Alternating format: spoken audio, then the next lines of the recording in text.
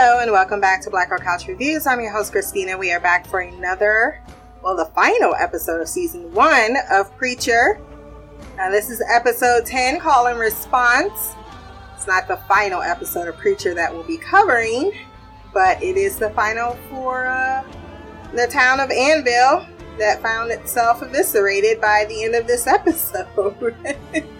Incinerated, maybe that is the better word, and very appropriately so, I may add. This episode was written and directed by Sam Catlin, premiered 7/31 of 2016, and I gave it an 8.7 out of 10. Let's go ahead and jump right into the recap here. Annville, Sunday morning, 17 hours until Jesse calls God to have a chat. The mascot closes his blinds, and the man himself, Jesse, runs by shouting, "Hey Mabel," with police chasing and her encouraging. "I'm gonna get that son of a bitch." Tulip comes back and meets with Mose, who's getting dolled up with everyone else for the big day.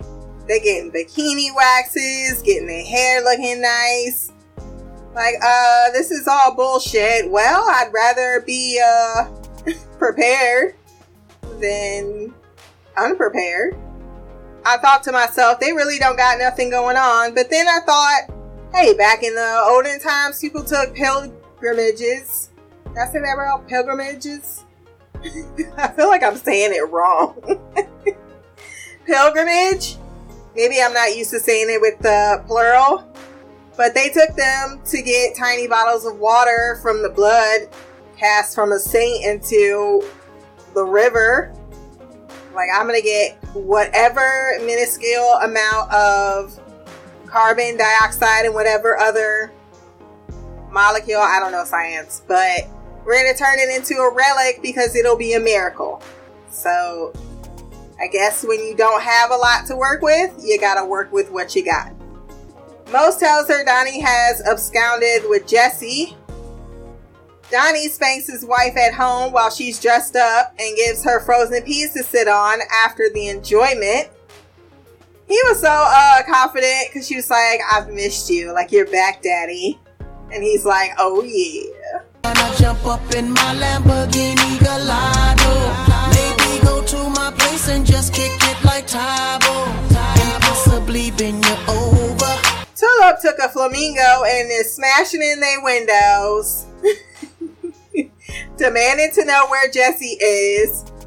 I don't remember the wife's name this entire time, and it's sad because I should, but I just wrote Donnie's wife because he can't hear, and she's like, "He's half deaf, bitch." Shut the fuck up. I don't think she would have slammed her head into the table like that if she had not ended it with bitch. Jesse comes out cool as a cucumber from a shower and says, "Hey Tulip, what you doing here?" As if you did not call me. Talking about you want some pancakes. You just had some pancakes. I love when she was mocking him. He knew how he sounded during that phone call. Crying like a little bitch. Baby, come back. And you got a whole good see. There was something in everything about you.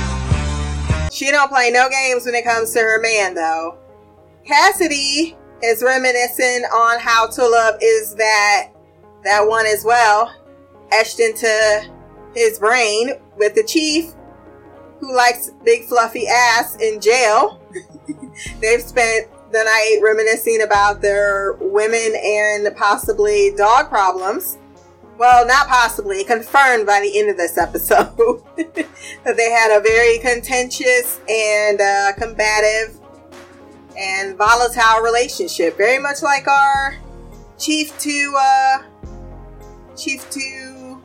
protagonist. But I like to think of another couple that I ship called what was the ship name? Because I don't remember. Tacity. Prairie Dog dropped charges so Chief can be let out of jail. We now know whose fluffy ass he wanted. Cassidy encourages him and Pedro to chill on Brokeback Mountain no matter how he's hurting. Sheriff Root asks, where is he? Not Jesse. He said, no, I'll catch him on Sunday. He sounded terrifying, and rightly so. This son that the radio calls a freak, or his son that the radio calls a freak, is missing, and he knows Jesse did something and that they're lying, or he's lying about it. Or that Cassidy at least knows something about it. He sits down and goes over Cassidy's Manila file.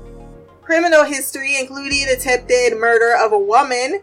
He calls a crime of passion. That is a comic book Easter egg. I will say the comic book Cassidy and the TV show Cassidy, two different people. They look very similar. They act very similarly, but they are completely made of different stuff, because one would expect this would come up at some point, but it never does. Sheriff Root said, what's interesting, Playboy, is these dates. I love the way Joseph Gilgun played it, because he knows that he has figured him out. He realizes what's coming, he gets up, he casually takes a piss. And I also appreciate he didn't say, I don't know what happened to Eugene. It's just best you don't know what happened to Eugene.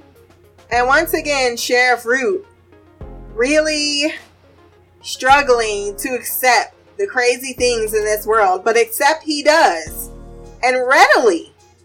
Because he sets down this container and you don't know why he has this container or what's in said container. And then he says, I thought the sunglasses and the goofy hats, that was you being an asshole, but I did notice he intends to shoot and re-heal him until he gets his information. Because he puts a bullet in him, grabs a Dixie cup, throws some blood in it, and he's like, this is how you heal. How Jesse's friends suffer while he's entertaining with a shit-eating grin on his face at Donnie's.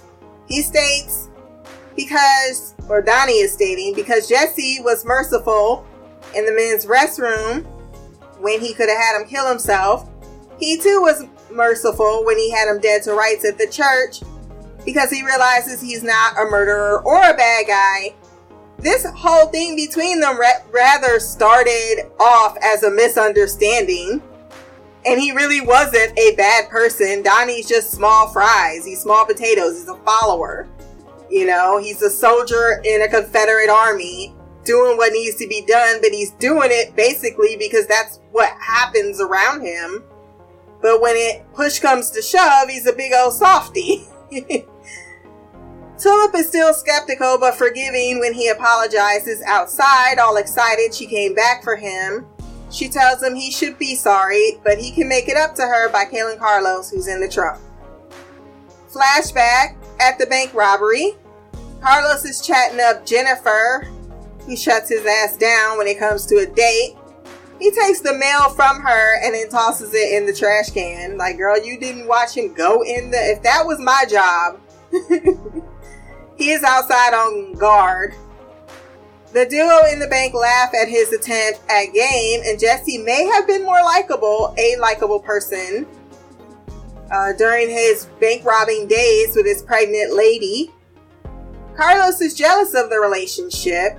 They're teasing of him because he has no one. He betrays them and sets the guard loose, which prompts Jesse to kill him later on because he thought they were going to get caught and go to jail instead of, killing the guard and getting away. Carlos escapes with the bulk of the loot and Tulip loses the baby. This is the event that changed the trajectory of their relationship. We go back underground. Well, first we see these crap shoots, if you will, and where the crap shoot leads to. We visited this a few times. The man in charge that we've seen man the desk a few times and press a button is trying to get frisky with his girl, but she wants to watch a movie instead, and he pretends to be okay with that.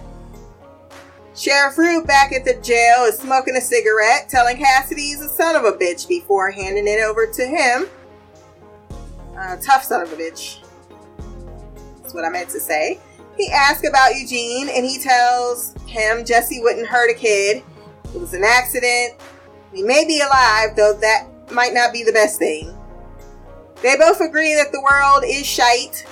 However, nobody is perfect, as Cassidy digs that Root may have his nerve stress having such an annoyingly good son with that particularly atrocious face. Root replies by dropping a whole clip into his ass. And Cassie's like I said, this just proves my point. Nobody's perfect.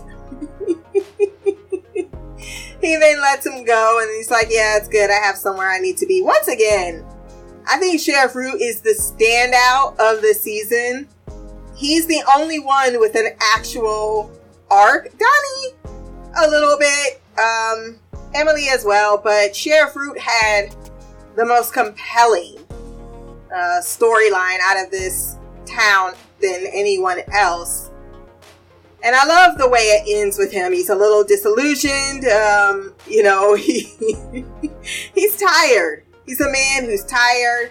He's trying to hold on to his faith, but he sees the world is simply crumbling around him, and everyone that he's ever loved is gone.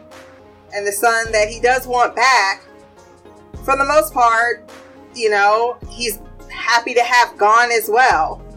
Right? Because he doesn't have to deal with that burden. And as much as he doesn't want to admit that, because he loves his son, it is what he feels. And part of me can't blame him. I mean, that's a humanistic reaction to what has occurred. We don't still know the full story. We only have one account of what happened with Tracy Loach. But yeah, I really thought the actor too did an outstanding performance. And I also liked his scenes with, before I move on, with Cassidy. Even the comedy in there, I'm pretty sure. He's like, what's with you? All this shooting at me? Like, this is not how you interrogate someone. This isn't the law. Not in Texas. In Texas it is. At Donnie's, Tulip and Jesse are arguing because she wants him to kill Carlos, but he believes it's up to God, who better be a white guy, as she replies, or he'll have even more explaining to do. Amen to that shit. I love the shot of Donnie and his wife in bed. He's got glasses on, he's reading like an old married couple, and she's like, he's still gonna wake the children. They only have one son, named Sam. So, yeah, she's happy that he accepted Christ into his heart. But at the same time, she does not want them arguing out in her living room. Only a black person would get the joke, though, because clearly Jesse didn't. Talking about what you trying to say, God is racist? Sir, have you looked at the schematics? Tulip yelling about her baby not coming back and someone gotta pay was top-notch performance. He goes to kill Carlos because that convinces him, especially with that much emotion.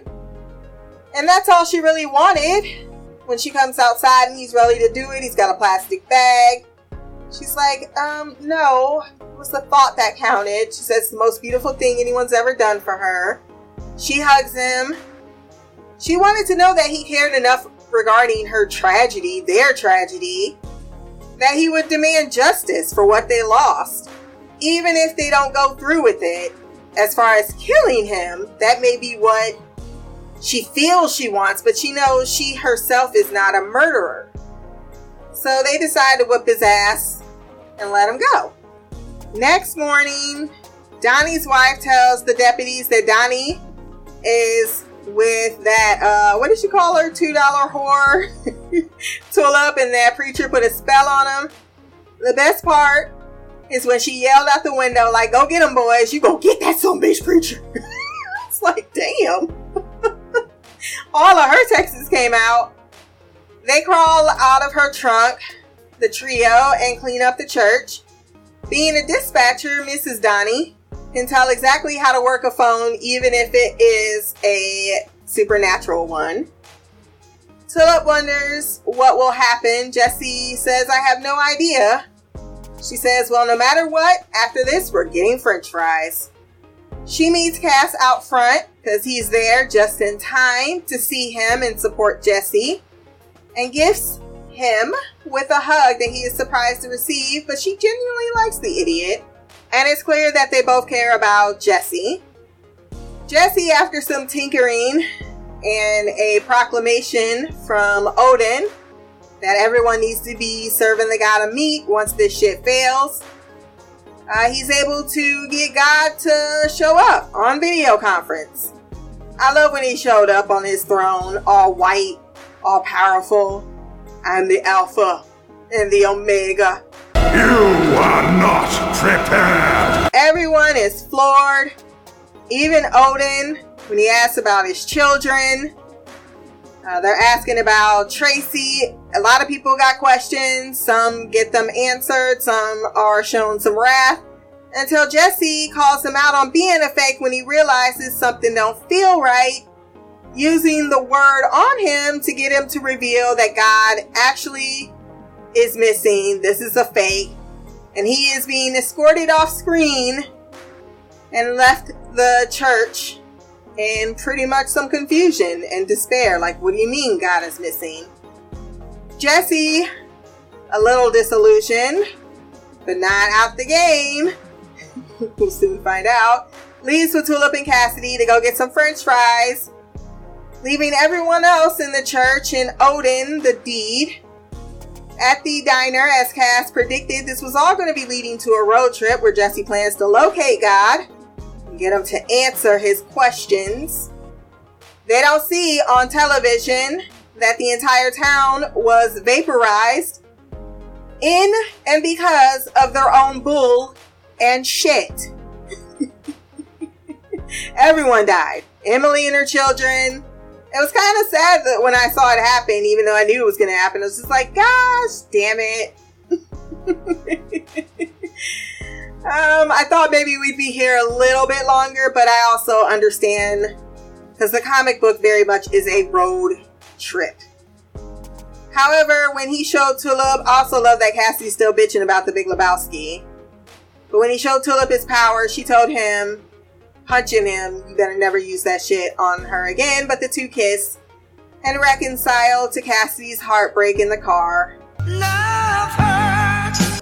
Two big endings of the season is, one, we get our first proper introduction. Not really, but the preacher is now being chased by the cowboy. I was just about to say that and I was like, no, actually, no. And Eugene is out of hell, except everyone and everything he ever knew is gone. And he does not know why. The town was a literal cesspool, and that's how it ended. It's not the first time it's ended either. Good season, good start and introduction to our three main protagonists. Can't wait to see what other shenanigans they get into. No feedback this week, but if you want to drop a line or two on the next episode, blackoutcouch@gmail.com, or you can leave a comment below on this podcast. My social media will be there as well. Remember to like, share, subscribe. Until next time, peace, hair grease, and Blackout Magic.